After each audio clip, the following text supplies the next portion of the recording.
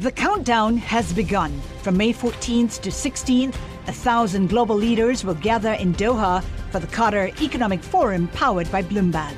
Join heads of state, influential ministers, and leading CEOs to make new connections, gain unique insights, and uncover valuable opportunities in one of the world's most rapidly rising regions. Request your invite for this exclusive event at QatarEconomicForum.com. Live from our nation's capital, this is Bloomberg Sound On. No president should be able to sustain boots on the ground without congressional approval and without a clear explanation of what the mission is and what the end game is. This isn't really about the economic policy. This is about the coronavirus. Bloomberg Sound On. Politics, policy, and perspective from D.C.'s top names. We must use every tool possible to defeat this assault on women's reproductive rights. This is a steady growth that we're seeing here in our economy, over the last 3 months. Bloomberg Sound On with Joe Matthew on Bloomberg Radio. It's like yesterday's show never ended. They still have not voted on infrastructure in the U.S. House. Moderate Democrats are still at odds with progressives.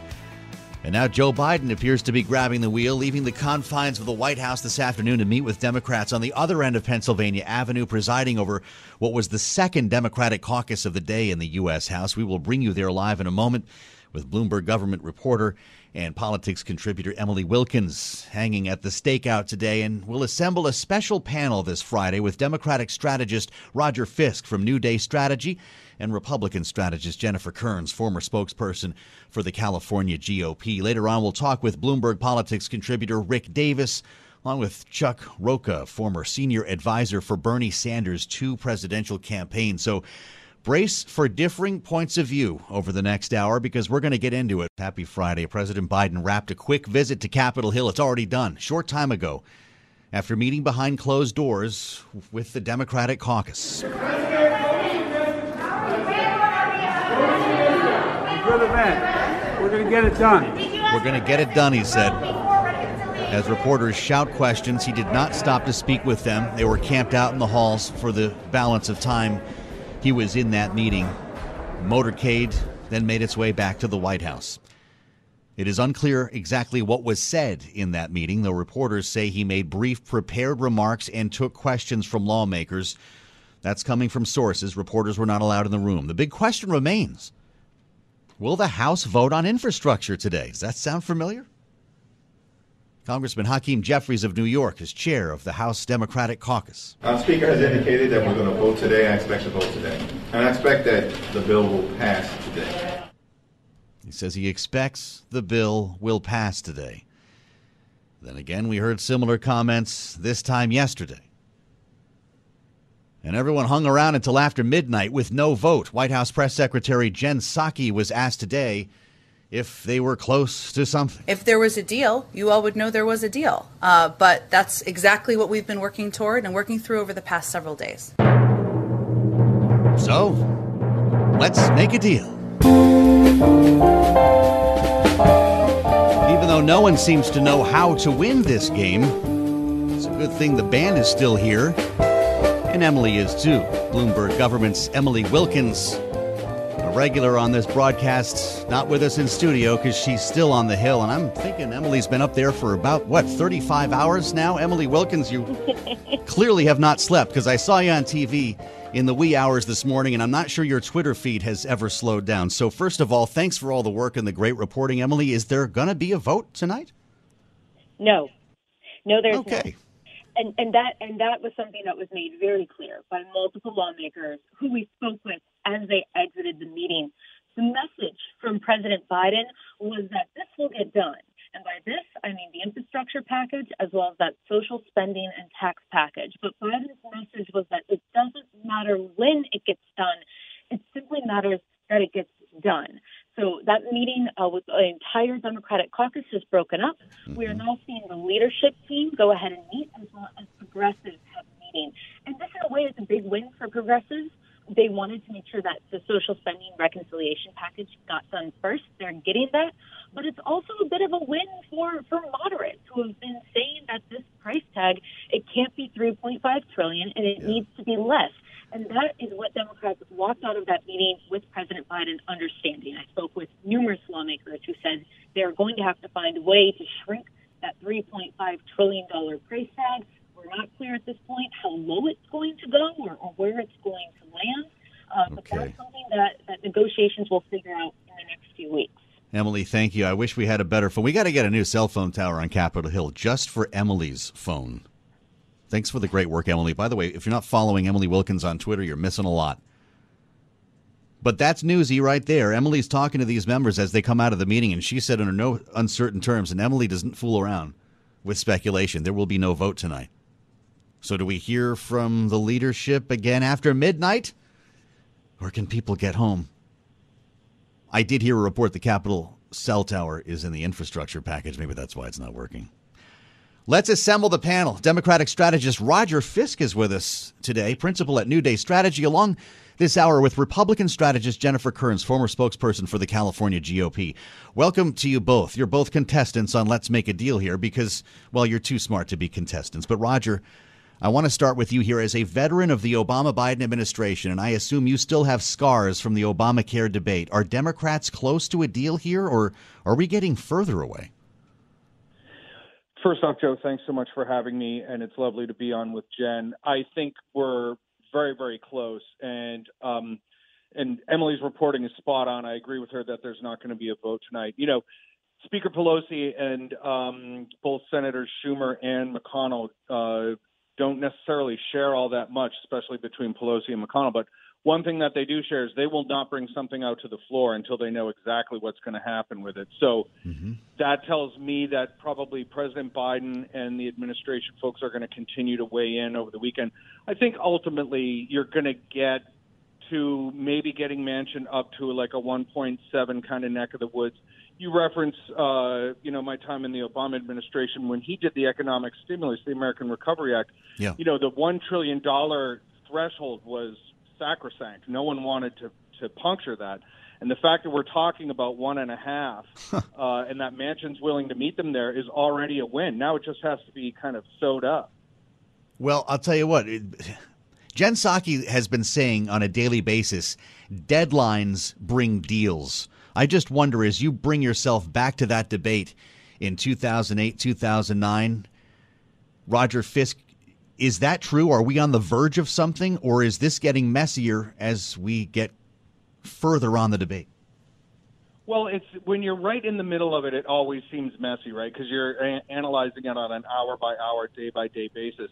President Obama kicked off the Obamacare campaign by going up to the House GOP retreat to meet for 3.5 hours without staff and without notes and without cameras.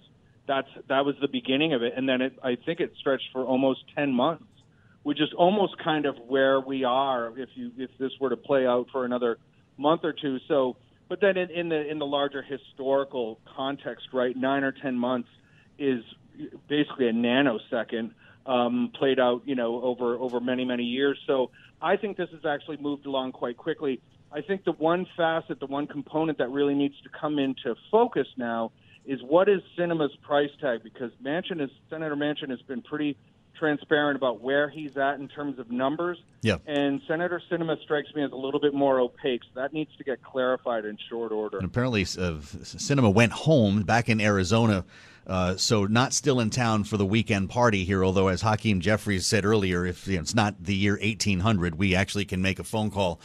Let's bring in Jennifer Kearns. It's great to have you with us, Jen, GOP strategist, former spokeswoman for the California Republican Party. Is this music to Republicans' ears watching this unfold right now?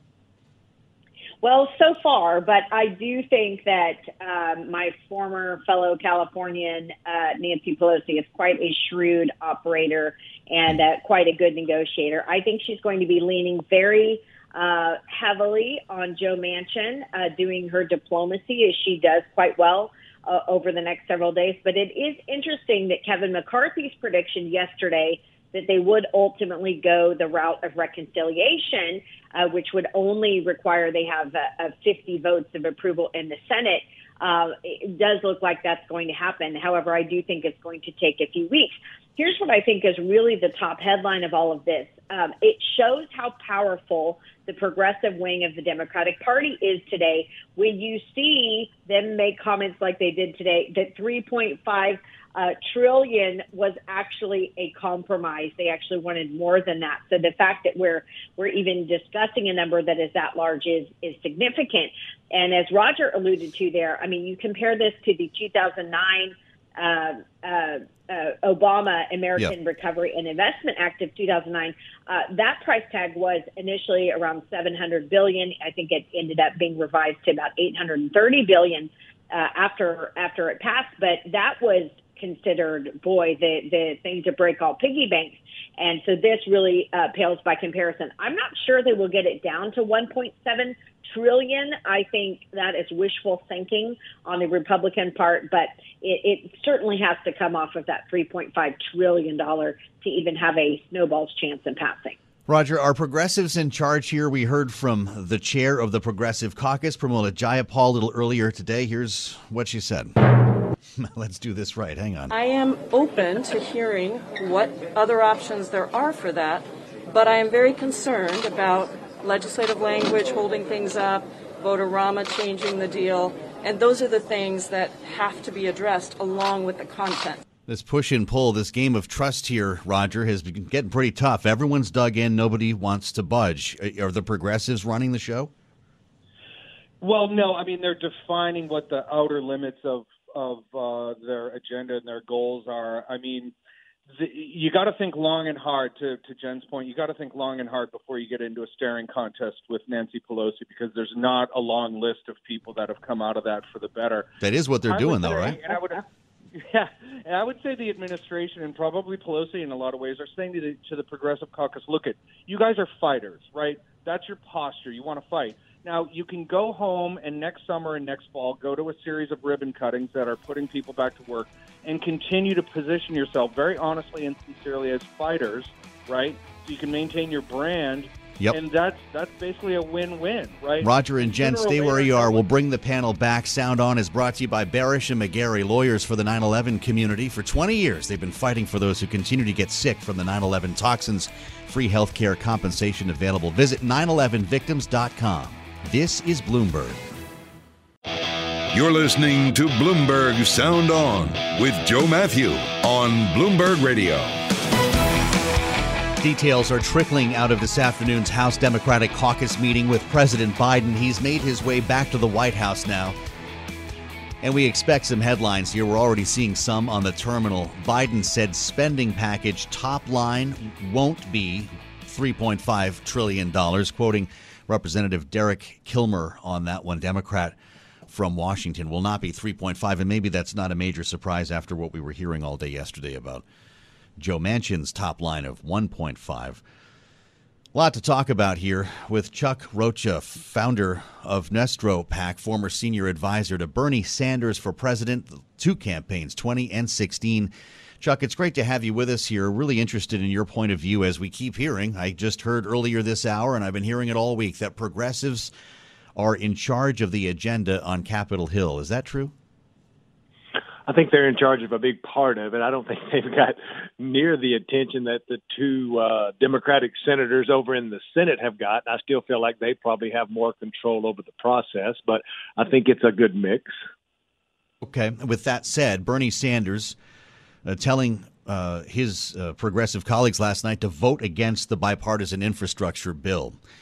Do they do that? Do they vote against it if it comes up before reconciliation is done, or has this just gone too far, this standoff?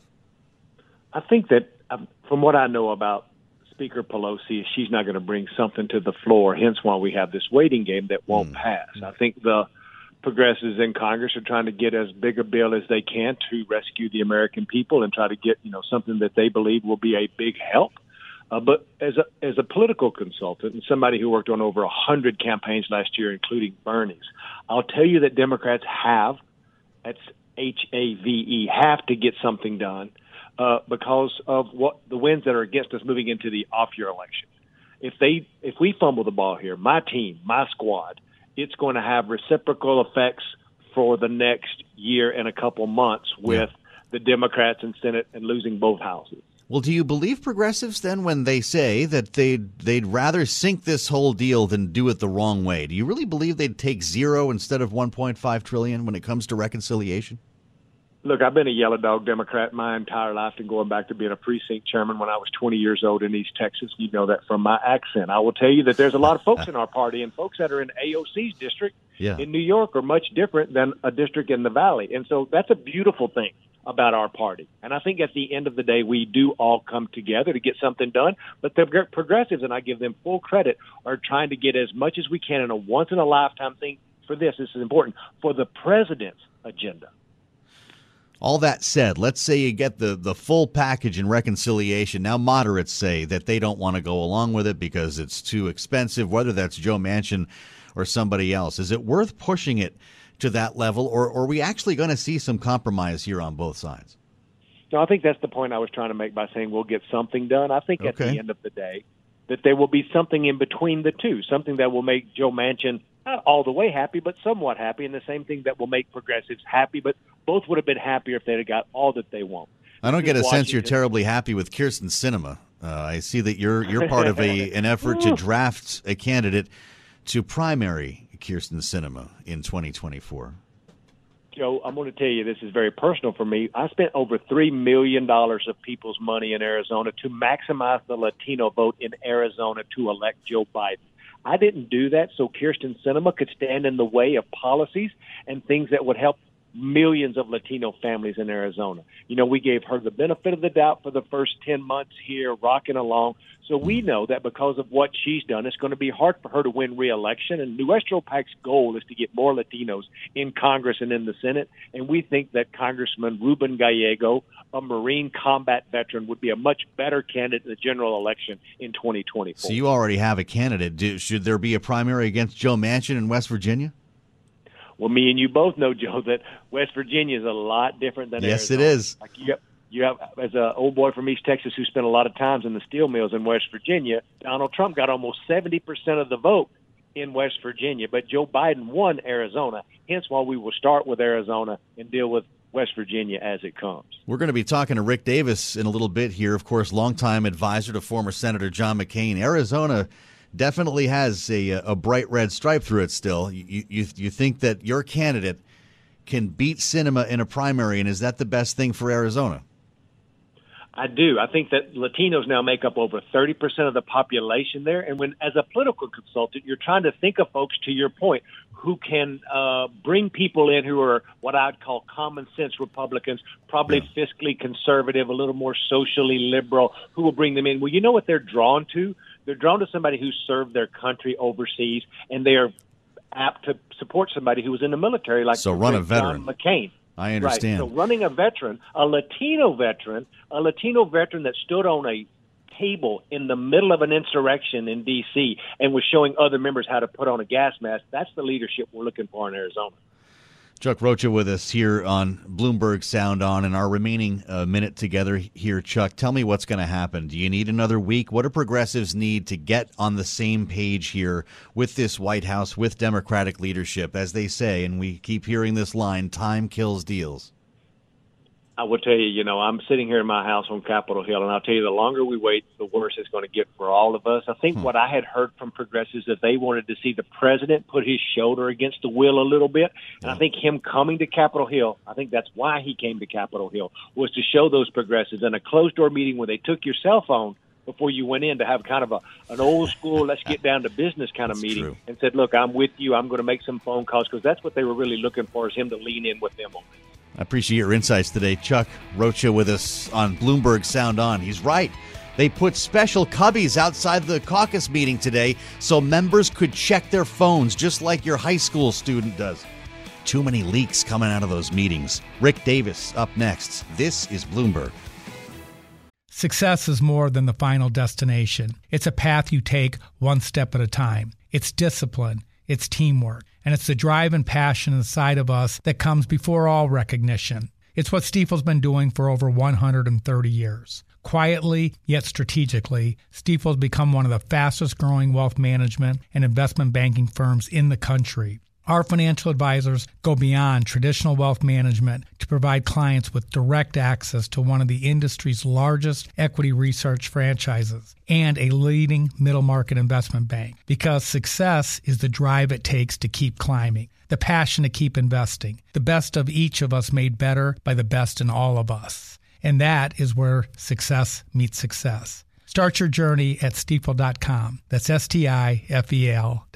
Stifel Nicholas and Company Incorporated, member SIPC and NYSE. Broadcasting live from our nation's capital, Bloomberg 99.1. To New York, Bloomberg 1130. To Boston, Bloomberg 1061. To San Francisco, Bloomberg 960. To the country, Sirius XM Channel 119. And around the globe, the Bloomberg Business app and BloombergRadio.com. This is Bloomberg Sound On with Joe Matthew. Thanks for spending part of your Friday with us. And we've got news from Capitol Hill. As read on the terminal, Biden says social spending bill to be slimmed down. In his meeting with congressional Democrats, just happened this afternoon, the president told lawmakers the so-called reconciliation bill that spans higher taxes, ramped up social spending will need to come in below the initial outline of $3.5 trillion. That may not be a surprise after what we heard yesterday from Joe Manchin and what we have been hearing consistently from moderate Democrats. We're going to talk about it next with Bloomberg Politics contributor Rick Davis, who's been in back rooms for a lot of deals that may or may not lead to legislation on Capitol Hill, and he'll be here straight ahead. Welcome to Sound On for Friday. As Joe Biden notes, he had spent 100 hours with moderate Democratic Senators Joe Manchin and Kyrsten Sinema in an effort to reach agreement on the social spending bill. Rick Davis is with us, Bloomberg Politics contributor. Can you imagine, Rick, 100 hours with these two senators, and we still don't have a deal? Well, yeah, I don't understand this administration's obsession with like the details of what they have to go through to get a deal. I mean, who would even keep track of how many hours that they spent together? And by the way, 100 hours and you still don't have a deal. What does that mean? Yeah, that kind of jumped off the page to me. Jen Psaki mentioning, I believe, 300-something meetings earlier. They are keeping count on this stuff, although she was asked if there's a whiteboard somewhere around the Oval Office, and no. She says there is not. But you saw the shuttling last night, Rick. You've got Susan Rice. I mean, the big guns are out. Brian Deese, Steve Ricchetti, and others shuttling between the Speaker's office and lawmakers like Joe Manchin. You've been there on nights like that. It went past midnight and still nothing to show for it. Do you think there'll be a vote tonight? No. I think that they gave it their best shot last night. It was pretty clear that they thought they could get a win last night, right? All that activity you just described is predicated on a positive outcome. You wouldn't ever do that if you'd already come to the understanding that you didn't have the votes for this. And so obviously a lot of pressure on the progressive wing. They held firm. They've got 24 votes that are going to keep that bill from coming to fruition until they get what they want.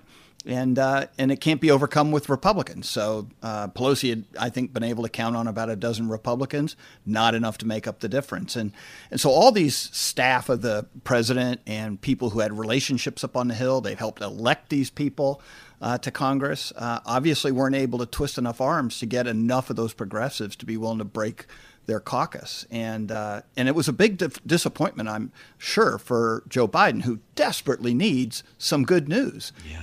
And they put so much heat on it that it actually resulted in a really bad day today. The press has been horrible.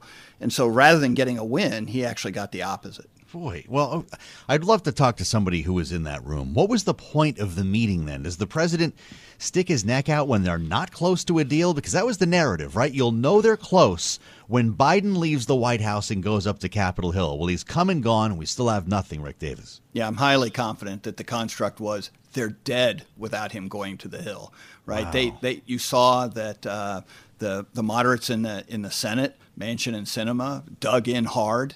Last night, there was a lot of really negative comments between Democrats on each other.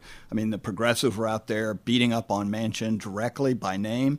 The Blue Dogs were beating up on the progressives by name. I mean, without Biden going up there today and basically trying to reset everything, he had a disaster on his hands. I mean, it wasn't that the outcome was close. I mean, they like to say it was, but like, look at the comments by members who were in the room during those negotiations. They came out blasting each other. I mean, there's a civil war going on in the Democratic Party right now. Is this a matter of time then, Rick? Because I think I know your answer. I mean, does another week or two or even a month make a difference? Oh, I think it does. It makes it harder. I mean, legislation doesn't get better by sitting around. It gets old. It's not like wine. It doesn't get better over time. And so I think part of what Biden was doing was trying to figure out, is there any way that we can reset this thing? Because remember, they're going on break. They've got a 2-week recess coming up. Yeah. And so they've run out the clock. And so I do worry for them that they are losing the initiative.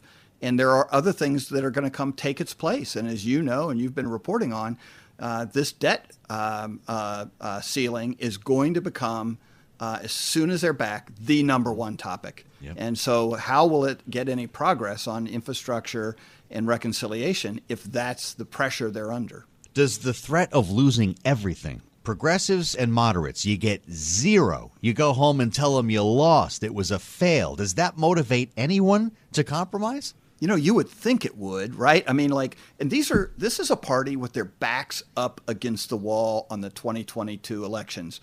You've got a negative 60 direction of the country right now. You've got Biden approval rating plummeting to a negative 14. Anybody who looks into the future is looking at 2022 as a disaster for House Democrats, unless they change the political dynamic. And yet they seem more intent on exercising their personal interests on these policies than they do the greater good of trying to save their coalition in the majority status in the House. Just talking about Kyrsten Sinema with Chuck Rocha, who's a political consultant, a progressive, helped to advise both Bernie Sanders campaigns, and he's part of a draft camp. Just launched a draft campaign now to primary Kyrsten Sinema in the 24 election in Arizona. You know Arizona politics, Rick Davis. Is Kyrsten Sinema exactly the senator that Arizona wants, or is she painting herself into a corner now, too? She's already home, by the way. Yeah. Well, it's smart to get out of Washington when there's blood running down the streets. I was fascinated by Chuck's comments. And obviously, he'd spent a lot of time in the Hispanic community drumming up support for Biden. But I would remind him that their turnout wasn't anything special in the 2020 election. It was actually McCain Republicans that elected Joe Biden in Arizona. But that being said, Sinema only won by 30,000 votes, and she beat a veteran. And I know Chuck was saying, well, Ruben Gallego's a veteran, and that'll beat Sinema. Well, Sinema beat a veteran by 30,000 votes. That is an incredibly slim majority. So if you get somebody who is going to spend a lot of time and money in a Democratic primary, ostensibly will be broke going into the general election, and the primaries are in August with an election in November, good luck. I think that's another Republican pickup. Wow. Well, it's certainly made her a political celebrity. Whether it extends her career in the U.S. Senate, we will see. Rick, I'm really glad you could jump on with us today. Our friend Rick Davis, Bloomberg Politics contributor, with us on Bloomberg Sound On. I'm Joe Matthew in Washington. We will reassemble the panel next. Roger Fisk, Jennifer Kearns. I'm Joe Matthew, and this is Bloomberg. You're listening to Bloomberg Sound On with Joe Matthew on Bloomberg Radio. Just got a statement from the Chamber of Commerce watching all of this unfold on Capitol Hill, as you have, and certainly as we have here in Bloomberg's Washington Bureau. Chamber of Commerce, right? This was a pro-infrastructure group and now a disappointed one. There's no bigger supporter of a bipartisan infrastructure bill than the U.S. Chamber of Commerce. Neil Bradley writes, Executive Vice President, Chief Policy Officer at the Chamber. Respectfully, he goes on to write, the president is wrong. This bill should have been enacted 6 years ago. There was a chance to enact it 6 weeks ago. And delay has consequences, he says. None of them are good for the American people. We urge the House to pass the infrastructure bill as soon as possible. Of course, neither member on our panel believes there will be a vote tonight. That would include Roger Fisk, Democratic strategist principal at New Day Strategy, and Jennifer Kearns with us, Republican strategist, former spokeswoman for the California Republican Party. Roger, when you're hearing the Chamber of Commerce weigh in on a Democratic initiative like this and it's still not getting done, have you ever thought you'd see this day? It is really interesting when we've gotten to this point, right? But a couple comments and a couple thoughts about things. First off, we need to understand how seismic the broader Biden potential win here is. The fact that the number that someone is trying to pull them back to is $1.5 trillion is a gigantic win. The fact that we're even in this neighborhood, right? And now, obviously, the process steps that Biden has to still go through to seal this deal. The other thing is there's rhythms to these things, right? Like the chaos that you see, and believe me, the Democrats never miss an opportunity to miss an opportunity. But say this all gets ironed out in one form or another. Some of this cash actually starts to come out the other end of the hose next spring. There's road and bridge projects next summer on into next fall. All this process stuff goes away. So there's still plenty of room for Biden to come out of this looking very good, as can the Democrats. Well, let's see what time does with this, Jennifer. Kevin McCarthy is whipping his members against voting for this, what was a bipartisan infrastructure deal, one that could not have passed without Republicans in the Senate. So even if this does come up for a vote, I mean, based on what we're seeing here, the leaks in the dam and the Democratic Party, it could fail, no? It could. And look, the old adage is time kills all deals. And certainly the Republican Party now tonight has an opportunity to really get in there and start communicating with the American people. The one point I think is their most winning point with American families is all of this money that Joe Biden and his friends want to take from the private sector and redistribute towards public projects. That will cost the average household $20,000 per household, according to the Heritage Foundation economists. That is something that makes this bill very personal to people, and that is what gets people picking up the phone and emailing and jumping on their computers to email their elected officials. That is something that could move the needle over the next 3 weeks, which is, I think, the period of time it's going to take to get a vote. Also, you could speak to business owners here. The price tag for business owners is very, very steep here. You're looking at a $2.7 trillion tax increase over the next 15 years on businesses. That's going to affect hiring and things of that nature. Third, this is a bill that was promised to deliver jobs, but if you look back at the path of the 2009 stimulus bill signed by President Obama, there was an analysis some years later in 2013 that showed that actually all it did, remember those shovel-ready jobs we were promised? All it did was actually divert construction workers from private sector jobs over to federal jobs. But Jennifer, you've seen corporate America really step up here. Amazon, Walmart, the U.S. Chamber of Commerce is begging for a vote on this. I mean, we're talking about the hard infrastructure bill in this case, not reconciliation, but that's across the board. It is, but look, I think to understand what's really going on in America, American families and the individual Americans have some heartburn over these big giants who did not suffer at all through the government lockdowns. So there is this sort of government lobby here of these large businesses who didn't suffer, and in fact, their profits soared, right? As some of these companies, Walmart, Amazon, 200% plus growth during the pandemic, while the individual small business owner really got stepped on during the pandemic and during those big state blue city lockdowns that happened. Look, I think lastly, the point that Republicans need to continue pushing if they have any hope of killing this. And again, in the end, I think Nancy Pelosi is a shrewd negotiator. I think she's going to get a positive vote on this. But Republicans can change some of this and bring down the price tag by, again, showing that this is this creeping socialism. You know, socialism has something that Republicans pound their chests and talk about, but it's sort of an abstract theory for American families and people who go to work every day.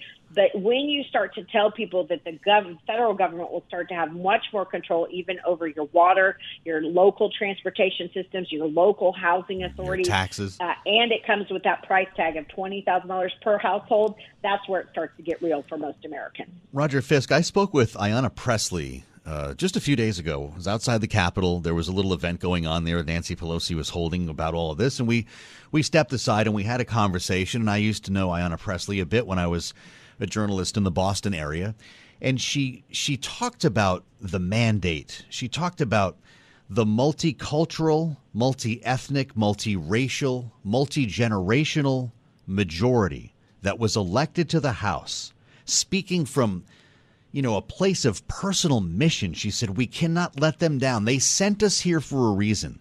But Roger, are progressive Democrats mistaking their sort of thin majority for a mandate to a dangerous level? Is that how we got here?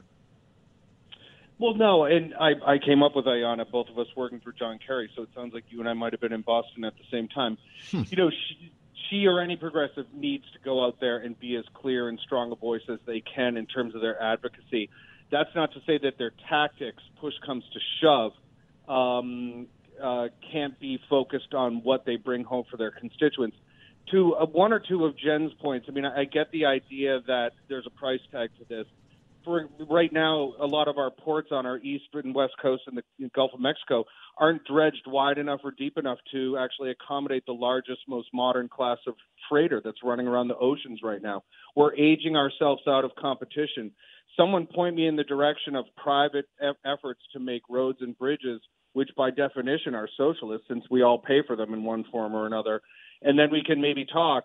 And to Rick's point, and in a way Jen's too, I would much rather be having this conversation about millions and billions and roads and bridges and ports and things like that in the Democratic Party, messy and fratricidal as it is, than the discussion that is kind of even not really happening in the Republican side, which is hollowing themselves out, surrendering basically the entire pillars of their brand, from fiscal responsibility to family values, et cetera, at the service of the former president, and essentially being willing to surrender to themselves to him over their most fundamental oath to democracy itself. I think when we talk about that American family and they look at one party that wants to make sure that the roads and bridges around them are safe and another party that is not even fundamentally down with the Western democratic experiment, that the choice is clear. Wow, we're getting deep into this here, Roger. But Jennifer, if I understood you, Jennifer, you still think that the hard infrastructure bill passes under Nancy Pelosi's leadership at some point. Did I hear you right? Yeah, I do. Look, 2/3 of Americans support improving our infrastructure. So, to Roger's point, it's not that I don't believe in infrastructure. I absolutely do. The points, especially on the ports, when we have a backup and a backlog at ports, is especially important.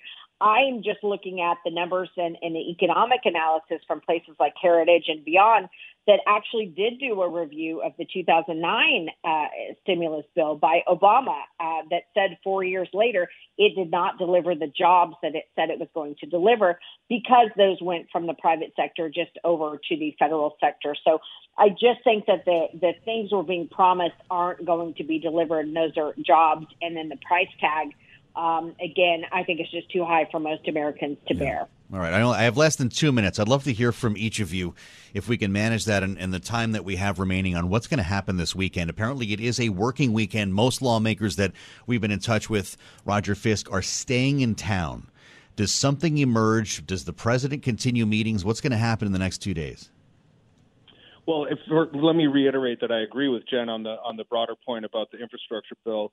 I think, right now it's going to get very, very surgical into the anatomy of the language. And I know that we're in, or we like to think that we're in kind of a post-earmark kind of world, but I think push comes to shove, we all know that it really gets down to zip codes and specific off-ramps and things like that. Mm-hmm. And I think people it's going to just get down to like rolling up the sleeves and going neighborhood by neighborhood and trying to make the point to people. I know, for example, the administration has already presented Senator McConnell with a long list in there, and there's a PAC that's running ads in Kentucky with the names of actual bridges. So let's just give Jennifer a quick chance. Jennifer, do they come up with a deal this weekend?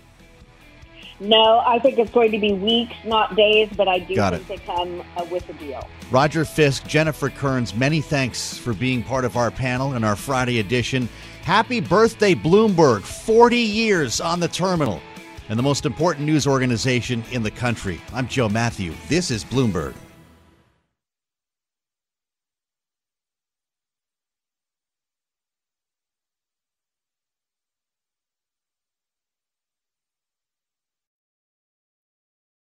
The countdown has begun. From May 14th to 16th, 1,000 global leaders will gather in Doha for the Qatar Economic Forum powered by Bloomberg. Join heads of state, influential ministers, and leading CEOs to make new connections, gain unique insights, and uncover valuable opportunities in one of the world's most rapidly rising regions.